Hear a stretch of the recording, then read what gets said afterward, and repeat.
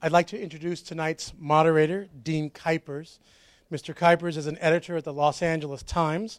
As a former deputy editor at LA City Beat, he wrote about the evictions at the South Central Farm on several occasions. He's the author of the 2006 book, Burning Rainbow Farm, which won a Michigan Notable Book Award, and of the upcoming book, Operation Bite Back, about eco-radical Rod Coronado and terrorism charges in the environmental community, which comes out from Bloomsbury in July. He lives in Los Angeles. Please welcome Mr. Dean Kuipers. Thank you. It's my privilege to read little bios about these people with me here. Daryl Hannah has been an actress for over 20 years and was arrested at the South Central Farms. We'll talk a little bit about that. And makes documentaries and has a video blog, a website called dhlovelife.com. Welcome. And Scott Hamilton Kennedy, the director of this production. His debut documentary, OT, Our Town, was an official selection and won awards at some of the top film festivals in the world. In its theatrical release, OT garnered rave reviews, was selected as one of the best of lists, including Kenny Turan of the LA Times, and was nominated for Best Documentary by the IFP Independent Spirit Awards. Currently, Scott is developing a narrative adaptation of OT, Our Town. His feature script, Upriver, an urban adventure movie set on the Los Angeles River, went through the highly competitive Fine Directors Lab. Welcome. Thank you.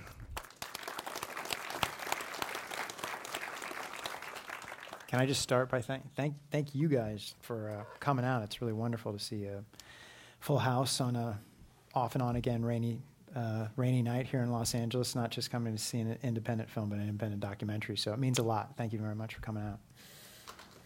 Absolutely. Scott, let's start. Are you from Los Angeles, or where? Do you have any? I want to get to what. Do you have any personal connection to this whole the South Central Farm and the whole struggle there? Well, I guess that's a twofold question. No, I didn't grow up here in Los Angeles. I grew up in Berkeley, California, and did kind of the triangle of Berkeley, California, New York City, and then Los Angeles. And the Garden is my second documentary in LA, OT, as you mentioned, and I'm in post-production on another one called Fame High about a performing arts high school here. And it's through these documentaries that I've been able to fall in love with LA kind of to a different degree.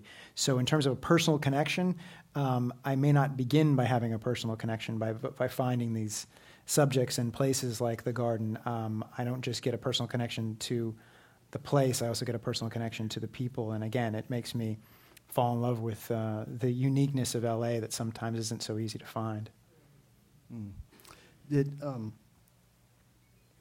When did you first start? When did you sort of? I'm curious because I know something of the story of what happened at the South Central Farms. I'm curious as to when you sort of jumped in and decided this was the subject for you. Was it when they first? It basically starts kind of right when they get the eviction. It was a little while. That was a little movie magic. It was a little while after the first eviction. My good friend and co-producer Dominic Derringer saw the PBS piece that you see early in the film with Val Savala of and Life and Times, and they did like a 60 Minutes type magazine portrait of the situation there. And he saw that and called me and said, we'd been looking to do a project together, and he said, I think we found something. And I was actually out of town, and he sent me the transcript, and even in the transcript reading it, there was just so much story there. The largest community garden in the country, born out of the riots, an incredible success after 12 years, feeding over 360 families, not even including the outside community. And there was this backroom deal, and it seemed that it was a very shady backroom deal where the price was a quarter or a third of the price of the property. They never told the farmers, and the best thing yet is the farmers weren't leaving. The farmers said, this doesn't sound right, and we want to get some answers.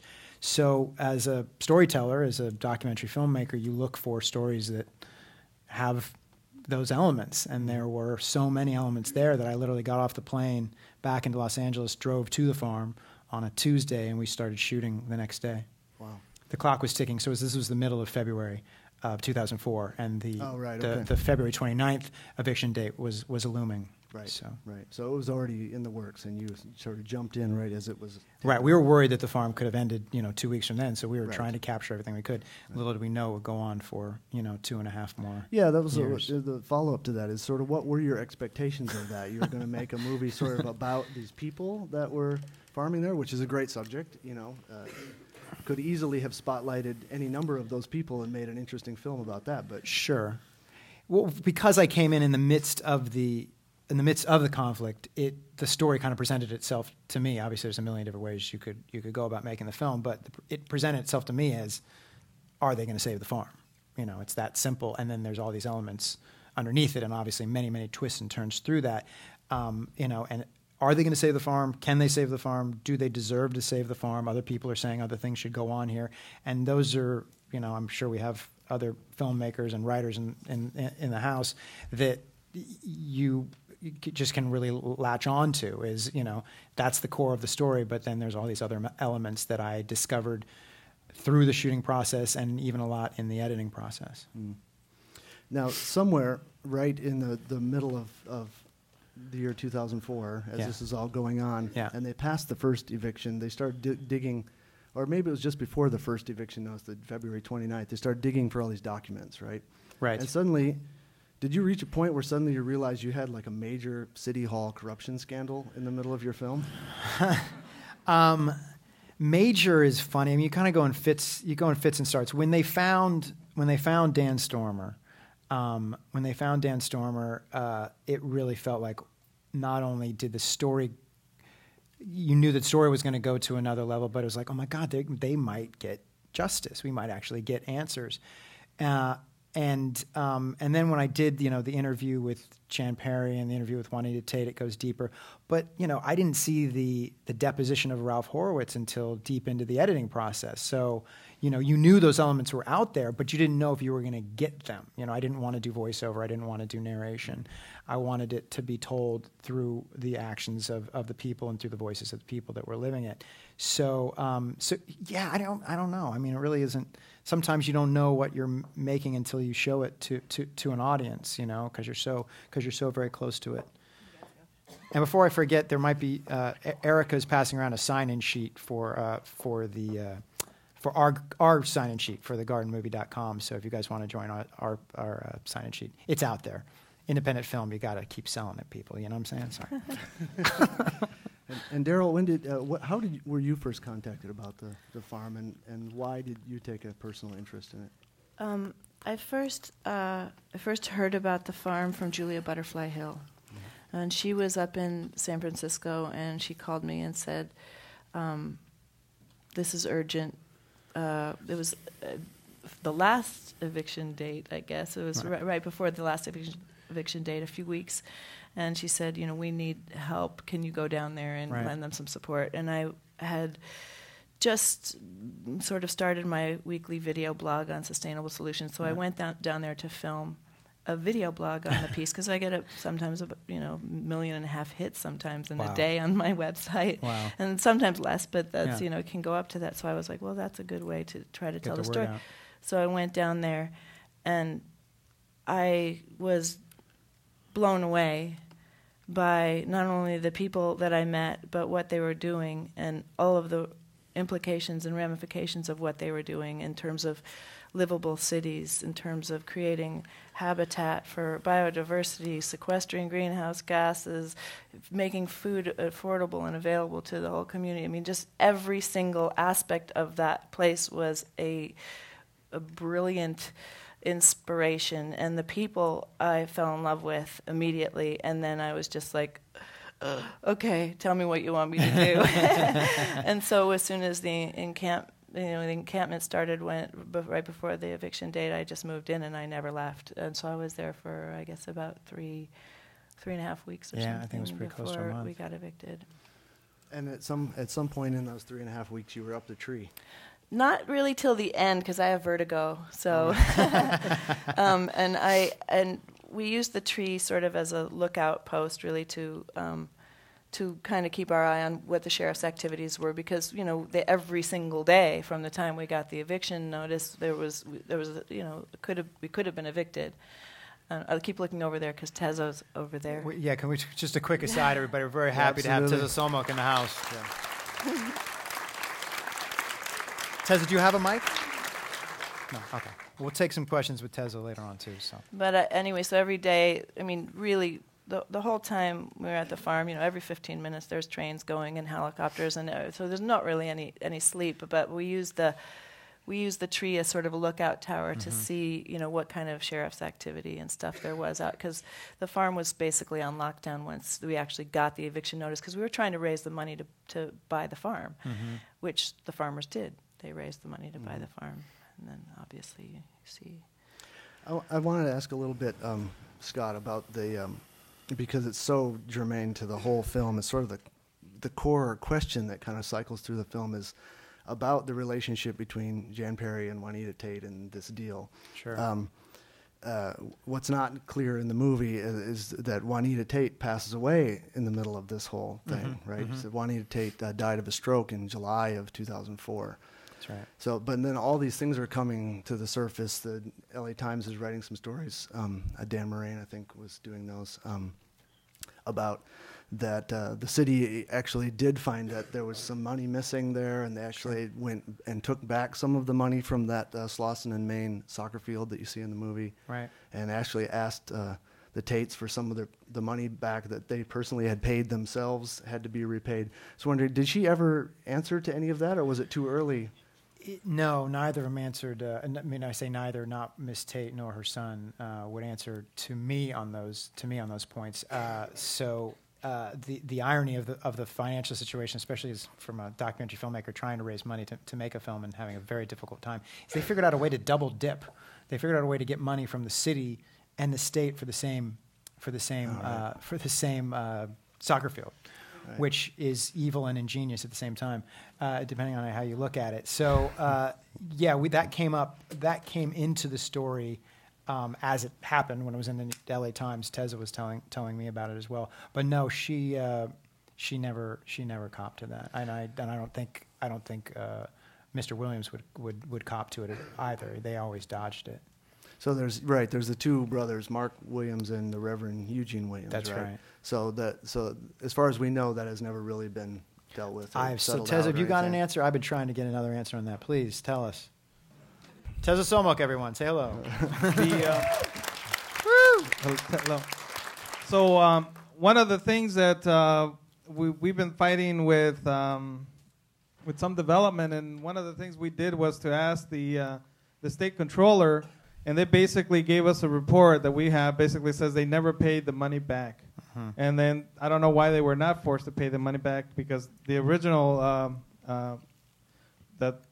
study they had done that they needed to return the money, it wasn't returned, and basically so basically they never returned the money. And I have that right. They did the whole audit trail, and they were asked for the money. And we basically felt that they had gotten political help not to have to pay it back. Let me ask one little follow-up for you there, Tezo, because there's something that happened here. There were developments that happened actually after the film was done, and maybe Scott, first to you, is that there was some question there about that the warehouse that was being built there was being built for Forever 21, the clothing manufacturer, and there was some dealing going on around there, some very large campaign contributions that were made to Villaraigosa and Jan Perry. Yeah, since the time of the film. Sorry to interrupt you, but since the time of of Locking Picture on the film, Mr. Horowitz has been trying to build a warehouse there for the organization Forever 21, the clothing store, which already has its own issues with sweatshops. It is represented very well in a wonderful film called Made in L.A., if you haven't had a chance to see that. And to make the ironies keep going, one is that Mr. Horowitz wanted to build the warehouse in the shape of a lowercase h. You can kind of do whatever you want with that. I don't even know where to start. And then... Call it hubris. Called hubris, thank you. H for hubris, thank you, yes. Good one. And he was trying to put it through without an environmental impact report, and that's where the farmers came in again, and they fought, and they won last summer, and he agreed to do an environmental impact report, which is a twofold victory, obviously, to understand how much damage these diesel trucks could have and other things could have on that neighborhood, but also gives you more time to continue the fight to try and get the property back. And then finally, the article that you're referring to, and the Forever 21 also gave upwards of $1.5 million to Villaraigosa's campaign, and just to end the irony, for him to plant 1 million trees in Los Angeles. So, did I leave anything out? Right. Well, basically, what I wanted to add was the original plans that were submitted to the city by Horowitz was he was originally going to do a cold storage there, but that fell through. During the negotiations with Larry Frank, who was the deputy mayor for Villaraigosa, is for me what forced us into the encampment was the fact that we knew all along that they were basically politically pawing us. That's what we call it when the politicians are kind of pawing you around. And we knew that we had to step it up. And in those discussions, basically Larry Frank let out the cat that, you know, that Forever 21 was interested in that site. And that was at the same time that Villaraigosa got the first $1 million commitments from the owners of Forever 21. And that was at the same time that we're doing the Million Tree campaign. And so for me, that was, you know, it didn't click till, you know, they announced that Forever 21 was going to put the warehouse there, and they go. And that's when we were talking in discussions with David Sanister with the LA Times, and he, you know, between David's work and all of the research that I had done, we kind of shared documents back and forth, and we added up all the math, and he said, yeah, that's a lot of money, $1.3 million, you know? There's speaking of Larry Frank, I was wondering if there was some bad blood there between him and Jan Perry, because there's a remarkable moment that you never ever see as a filmmaker or as a reporter, where he basically just slams her by saying, you know, she doesn't care about these people, they're never going to elect her, and that's a kind of a remarkable thing to hear one politician in an administration say about another politician that they have to work with every day. That was that was an incredible moment. You can see the exhaustion in his eyes. And in another time in his life, Larry would have been there with the farmers, you know. I mean, and he came down. And he came down, but I mean, he was a community activist. He would have been one of the people there trying to stop this, as I mean, Villaraigosa had done in his life. He obviously didn't show up this time, but he has done in his life. Go ahead. What I think is fascinating is the power dynamics there was an internal power struggle between Villaraigosa and Jan Perry, and basically Jan Perry, if you don't understand downtown politics, and correct me if I'm wrong, Dean, but the 9th District is the richest district and simultaneously the poorest, right? So you have all the real estate, you know, Eli Broad and a lot of those people basically were people who were, you know, moving Jan Perry. And simultaneously, you know, you have the poorest, you have South Central, you have, you know, Vern, you know, the area next to where we were at, which was the 5th lowest income area in the city.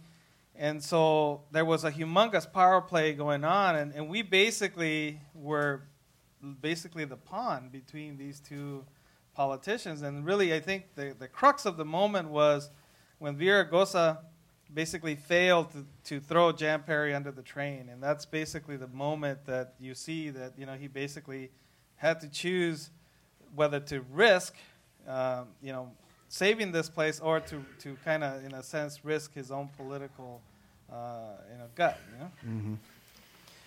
Sure glad I'm not a politician. I would not do well at it. It's a crappy job. And as much as I'm frustrated with Jan Perry and Juanita Tate and Mr. Horowitz in this story, through the editing process especially, it really became a story about how hard it is to maintain that line. Yeah. You know, I don't think Jan Perry became a politician to do bad things. Obviously, we see Juanita Tate started off stopping the incinerator. She didn't try to do bad things, but it's how hard it is for us to maintain that line and not get sidetracked by greed and self-interest and race and all these other things that can take us off that tack. Right.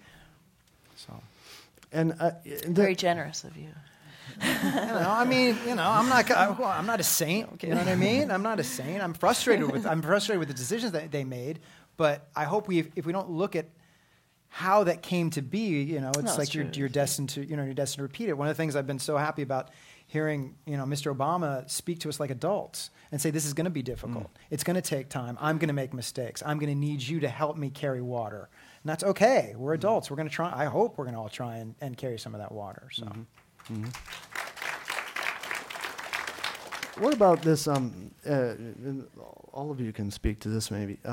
What about this moment here when Mr. Horowitz says that he refuses to sell the land, and he uses as his excuse that there was some he told me this too, that there were some anti-Semitic remarks made that really upset him, and that now he says, I don't care who these people are.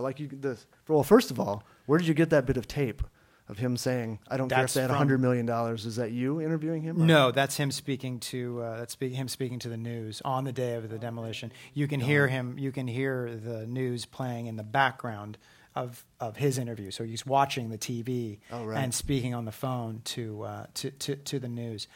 Well, first of all, I think it was a smokescreen. I hate talking about discounting any sort of racial situation and saying that it was a smokescreen. But in my gut and what I witnessed over the course of 4 years being involved in this story, I never saw any anti-Semitism. The Jewish Journal of Los Angeles did a study on the situation and found no evidence of anti-Semitism from the farmers. The part that really strikes me now, if I can just go on a tangent, when he says those closing lines now, is when he says that why is everybody saying they're owed and nobody's obligated, right? And he's trying to make this offhand remark that the farmers weren't grateful enough. And the fact is that they actually did this, aside from the city allowing them to use this property, they did it completely on their own. It wasn't like the city said, yes, we're going to start this garden as a form of healing, and here's $10 million, and here's seeds, and here's all these experts. No, this was a piece of crap property that was sitting there, the city didn't know what to do with. It was still a great decision to allow it to happen, but they made it happen. And now, in 2008 and 2009, to hear him make that statement, I don't know what's going on with him, but I have a feeling that there are bailouts going on out there right now, and I have a feeling his hand might be out right now. And it's very ironic to hear him make those statements, and it's like, well, what is it now, sir? What is it now when all of us need some help, So, sorry. Just hurts me when I hear that. I think for us it was a game of poker, and it was a game of poker all along, and it was the whole idea was, and my feeling that I got from Larry Frank was, well, and he says it in the movie, it's like, we've been down with you guys before, because every time they would, Viragosa was supposed to raise $5 million, and he backed off, and then we hit him hard at the National Latino conference that he was with La Raza. We hit him hard at that one, as you saw in the movie, and he was livid because we hit him really hard because he failed to raise $5 million he had promised the Annenberg Foundation. Now, originally, Lauren had put up all the money for the land. Tom, who Lauren is. Lauren Bond is the representative of the Annenberg Foundation, and basically, what she wanted to see was a commitment from the politicians. She wanted to see a 50-50 commitment. And obviously, now you hear about these Quimby funds. There's like $137 million that they collect from developers to create open green spaces in the community.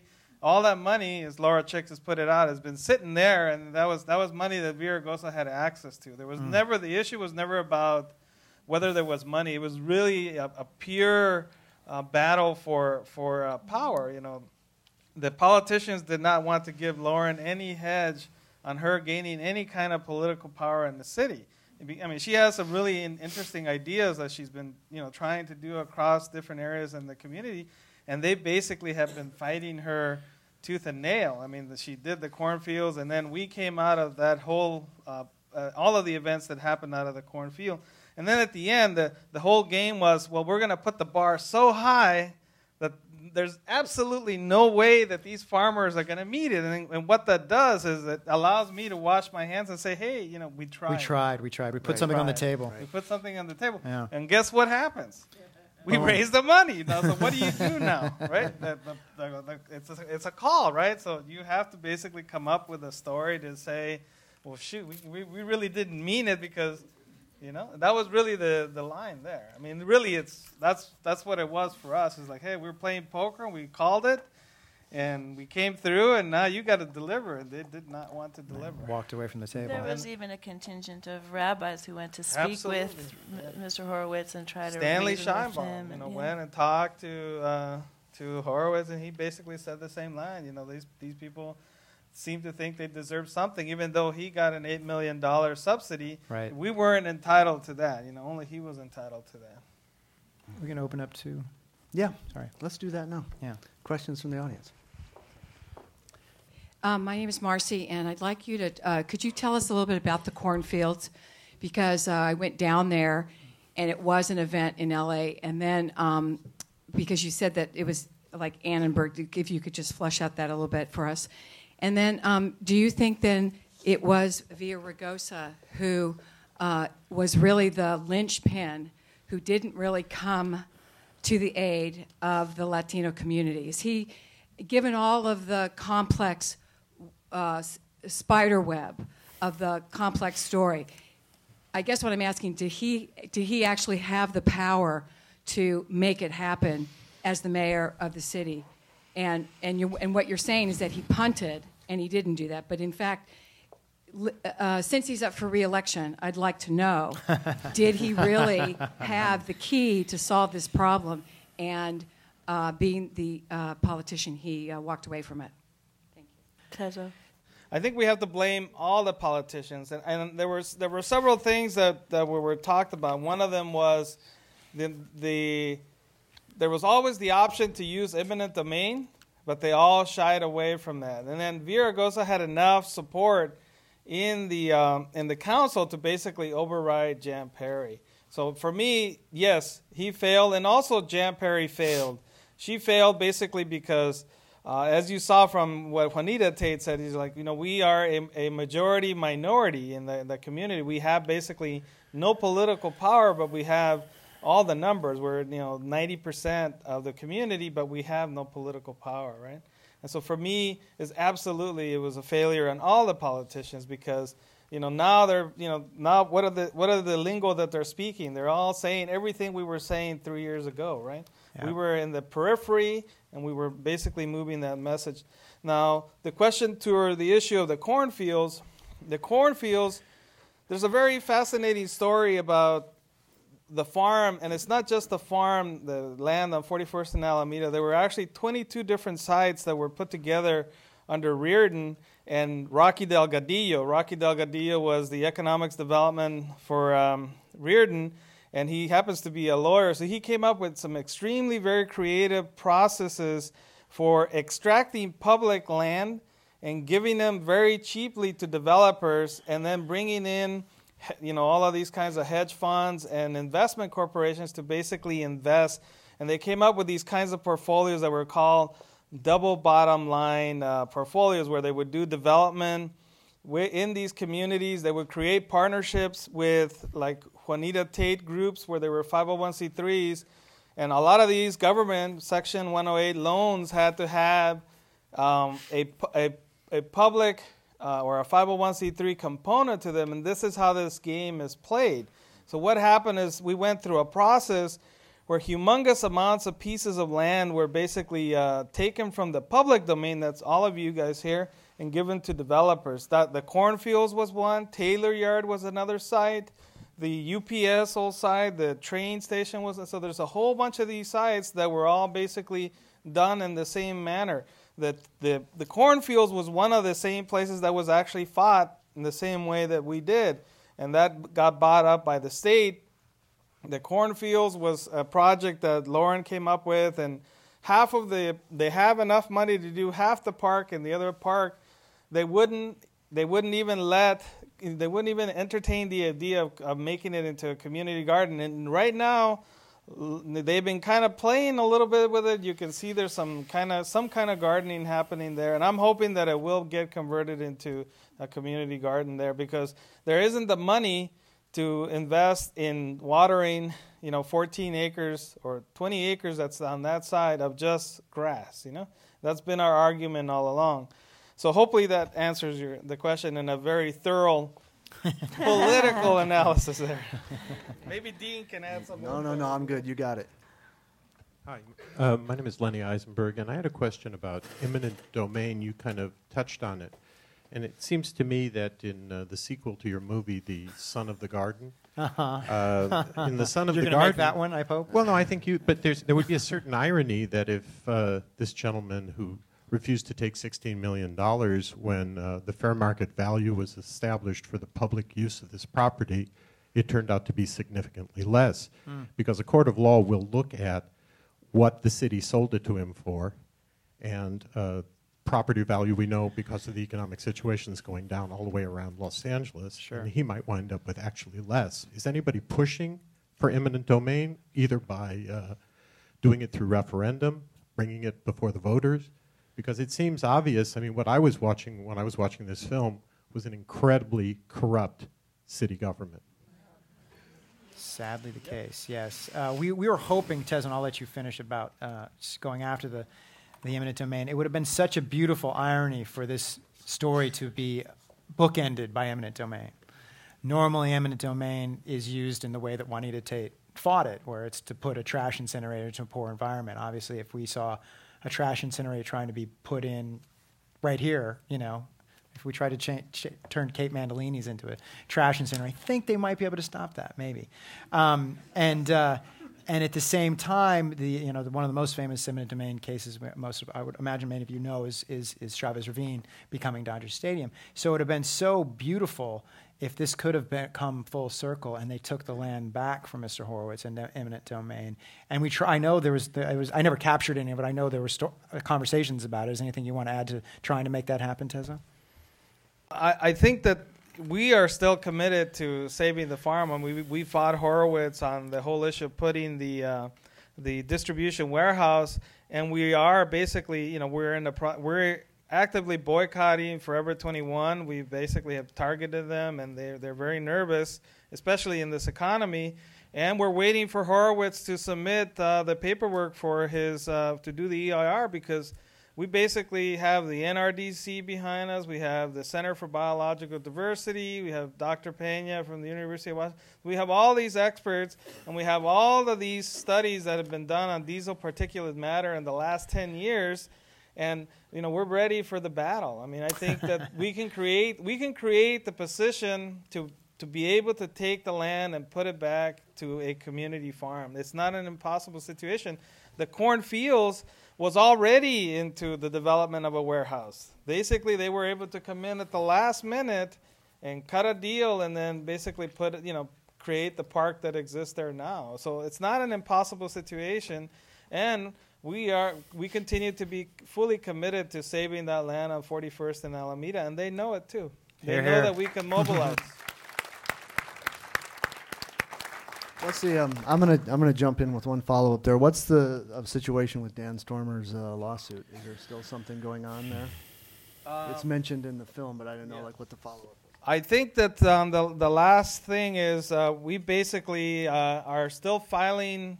The last motion that we have has gone up to the state Supreme Court, and we're waiting to hear whether they're going to hear it. Dan Stormer, who is one of the top 100 civil rights lawyer, basically, he got the same experience that Scott got. He goes, wow, I can't believe this is happening to me. I mean, this never happens to me. I always tell Scott and tell Dan Stormer, do you feel like a Mexican yet?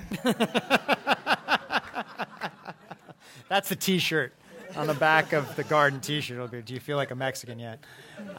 Sorry. And the truth is that there is a double standard. There's a double standard in the legal system, and there's a double standard in expectations. And I think you can clearly see it. I mean, I have a great example of this with the judge who came out on here, where she was meeting with the two parties, and on one instance, she took Mr. Horowitz and his lawyer, Mr. Borenstein, and went inside and had this great discussion. Then she came out.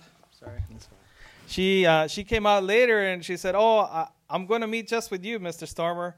And we got up and we're like, oh, man, this is like one of those moments where, like, I can't say anything or I'll ruin this lawsuit. But it definitely, I felt it. Yeah. So in other words, you all weren't invited to go with him to the chambers, right? Right. We weren't good enough. Right. We wouldn't understand the law. Randy Ross. That was an excellent documentary. I have a number of questions, but I'm just going to focus on. Can I do two? That's just one question is just goes back to concerned citizens in South Central Los Angeles. Back in the early 80s, I was one of the founding members of that organization, and indeed was the first president. Actually, Juanita Tate was not really involved in the Lancer case that much. I mean, actually, there are other people, and I was just wondering what the other concerned citizens, there's Robin Cannon and the Cannons, and I think Robin was the chair of the board. I wonder how they felt about all that and the use of that land. The second thing is the $5 million. That's a very interesting. I was trying to think. I said, if my land was taken away from me, you know, and the city gave me $5 million for it, and then the city elected not to use the land for the intended purpose, and I wanted it back, then how much should I have to pay for it? You know, and I'm not sure. I was just thinking I couldn't work my way through that. Sure. But there's just something very interesting about that. You know, if you take something on one hand, how much do I have to pay to get it back? So I wonder. I guess the question there is there crookedness in the city, or what was the reason that they decided to sell it back to Horowitz for only $5 million? Sure. Thank you for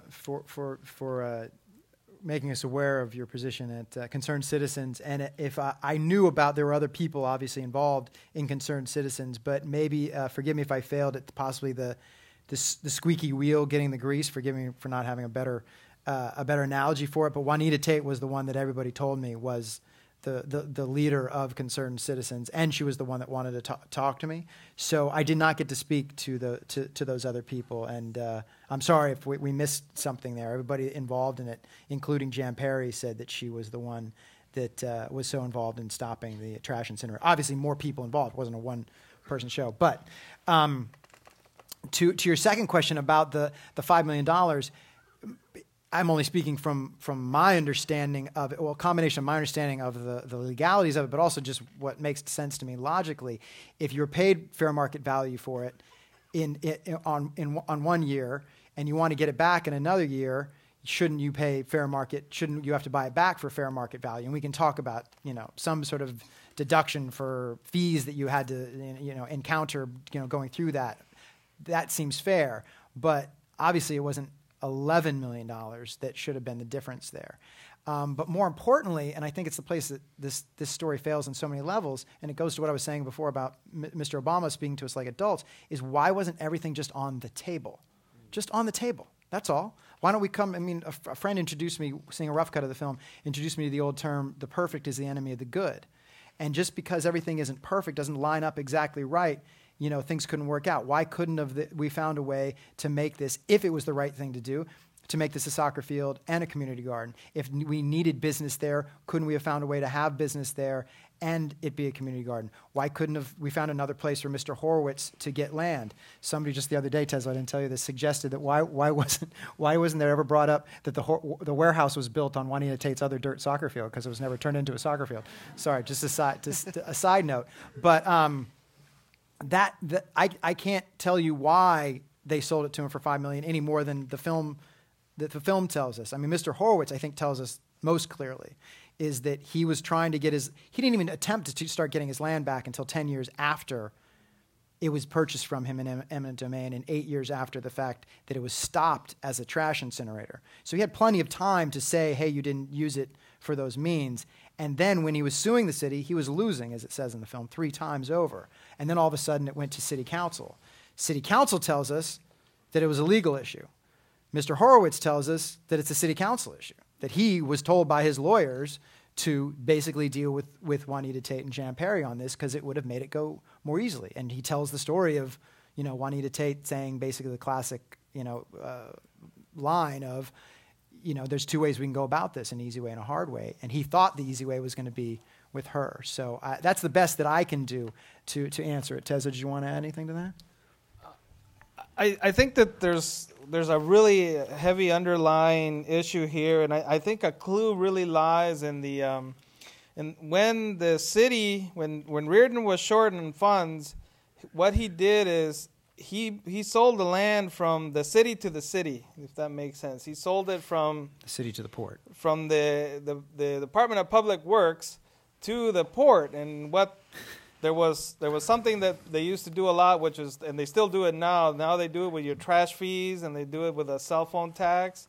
And what they were doing is basically, plugging up the holes of the budget, and they would go to a profit-making center, which was the port, and pull money from the port to basically cover their ends. What I feel was happening with Borenstein, being a very intelligent lawyer, was that the state had sued the city of LA under what's called the Thailand's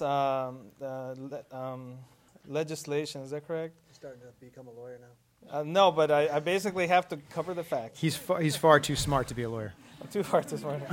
And what was happening there was that basically the state had caught on to Reardon's fact about trying to use the LA port, the LA harbor and the airport as funding mechanisms to plug in the holes for the budget. And there was actually a lawsuit. It was called the Nexus lawsuit that forced a settlement between the city. Now, at this time, Rocky is no longer the economics development. He's actually the city attorney. So he, in a sense, is trying to cover all the deals that he cut while he was the economics development for Reardon. He's trying to cover them so that they won't unfold, because once you find the thread, right, and this whole scam that they did with all of the 21 sites begins to unravel. And so what I feel is that basically Borenstein basically put the squeeze on the port and also on Rocky Delgadillo, and that's really what forced the sale of the land. And it was basically a sweetheart deal to basically shut Horowitz up, because I think somebody had found the thread that tied all of those. It was called the Genesis LA project. This is the basis of that. Is that clear enough? Yeah, I know. And you can see why I may have thought of not quite including that other tangent in the film, because it's very tricky, and we're going to try and get into some of that in the DVD extras. But one of the toughest things in telling this story was boiling it down to its essence, because there were so many tangents. It could make your head spin Part 2, off. Genesis LA. Yeah, exactly. It's already got a name. My name is Angela Johnson Peters, and first of all, I want to thank you for the fabulous, fabulous documentary. Thank you very much. It was amazing. So, question: who is it being distributed by? Me. And what plans? Okay, and then do you have any plans to use the film as a teaching tool, because it should be used in any college curriculum about social activism and politics, and so. Absolutely. Please recommend it to all schools, every school you all went to, every person you know that went to school. Please recommend it. Thank you very much. First of all, we are still looking for distribution, and in this final month, I don't know if you guys knew, we got nominated for Academy Award, which is crazy. And if you guys do that internet thing, that blogosphere thing, you can go out there and say, why? This movie got an Oscar nomination. It doesn't even have distribution. It's like, yeah, I guess. So we're in negotiations. We're going to get distribution. There's some deals on the table, and we're trying to get the best one. Very much to your point about the education, we've had wonderful requests for educational DVDs, and have had several universities already purchased. Well, God, probably almost 20 universities already purchased them. And to see the diversity of what departments have requested it has been really a real honor, that it hasn't been like one area of the school, but many, many different areas. And that's going to be great. And I'm going to maintain the educational rights, and God forbid that might be the place we could actually break even on this 4-year epic. So thank you very much, though. Hi, my name is Rob Wilson. My question is no for pressure, Rob. Last question. Better make it good. My question is actually for the filmmaker. I was presuming that your operation is somewhat small during the shooting process. No, it's epic. And I was actually kind of curious about what advantages and disadvantages, and what kind of access you got, and what kind of access you feel like you didn't get. Sure. Because you were probably like just a run and gun, one man with a camera running around, kind of. I was wondering if you could talk about that. And I have a quick follow-up for Tezo also is, when are you running to replace Jan Perry? Yes. Hear, hear. Thank you. Good night. That's a good way to end. I like that one, Tezo. That's a really good question. Why? It looks like it was a one-man crew? You can tell the Steadicam and the crane. What are you trying to say? What are you trying to say, Rob? God. Worked hard on that look, Rob. Yes, many a day it was me and a camera and a microphone on top of the camera following poor Tezo around, poking it in his face. Sometimes at other days, sometimes Dominique would be there with me. Sometimes I was smart enough to have one of the other co-producers, Vivian Nassif, there to translate the Spanish. That's an idea.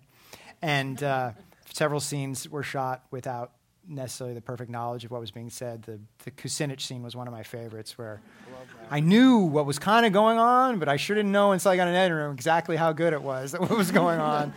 So I really like a small crew. I like the intimacy of. I don't know if you guys know cameras. It was PD100. It's a very small camera, a wonderful microphone on top, Audio-Technica microphone. So I feel very proud of the sound that we got. Very proud of the image. I hope to shoot HD next time, but didn't have the money. I had the camera. That's you got to run with what you have. But yeah, I like the unassuming quality of that. I love the fact that I can blend in a little bit more and become a little bit more invisible. But it takes time. I mean, Tez and I could have a whole other Q&A about access and about trust. And he still thinks I work for the CIA. So, and he might be right. I don't know. Maybe I haven't figured out that they haven't hit the chip yet where it clicks in. And I have been working for the CIA. So I hope that answers your question. And now let's get to Tezo. I think there's there's a really fascinating thing about people not knowing. Like, for example, there were some really good moments that people were able to talk knowing that Scott didn't know Spanish. So, we were able to kind of have our conversations because we knew Scott was not going to be able to understand. So it was an interesting management of language from both sides, language acting as a natural barrier in sometimes, and then as a good thing, and sometimes as a bad thing. And for me, it was a very fascinating study in that element, because when the encampment came, there were a lot of people with a multiplicity of agendas, and it was very hard for them to kind of get into where the farmers were, because just like, hey, we don't trust you, we don't even know, you don't even understand us. And it was fascinating, there was a kind of an interesting membrane that existed even with the language barrier both ways, right? For them wanting to understand what the people, and then the other way around, the farmers basically feeling kind of, it felt like it was a rare moment where language was almost a kind of like a force field, It's like, okay, you guys can't take us over because you don't understand. And then there's this little thing called editing and translating in the editing process that somehow we got some of those words back. But that really is, it's a kind of almost uninhibited moment where there were a lot of things that were happening. I was remembering like the one with the guy showing up, and I was just so tired of people complaining. I was, working with my machete, and I just didn't think about it. Yeah. And I had this machete in my hand, So we're trying to save kind of rare moments where language. Trying to save this effing place. Yes, you put it on the line there. Well, thank you to all of you. Do we have to stop? We can keep talking. No, Zócalo would like to thank you for joining us. No, that was a no. No, if you have anything else to say, please. I do have something to say. As an independent filmmaker, guess what I have in my bag? DVDs for sale. So I'll be in the back if anybody wants one. But thank you guys. I hope you signed up. Thank you to Zócalo. Please, on Tezo, please. Yeah. And I want to thank a couple of people here that were in encampment. Terrence. Wave your hand. Stand up. Anybody that was at the garden? Come on. Alma. Anybody else in the encampment? So these people actually were arrested along with Daryl Hannah. Okay? So they've made the ultimate sacrifice. And sorry, last thing, and if my publicist will smack me if I don't ask this, voting ends on the 17th. So anybody feel free to just call people you don't even know, but you think they might be in the Academy, just call them up. They love that stuff. Just call them up. I'm kidding. Ask them to see all 5 films. They're wonderful films. They're playing the rest of the week at Academy screenings, and it's worth your time. So thank you so much.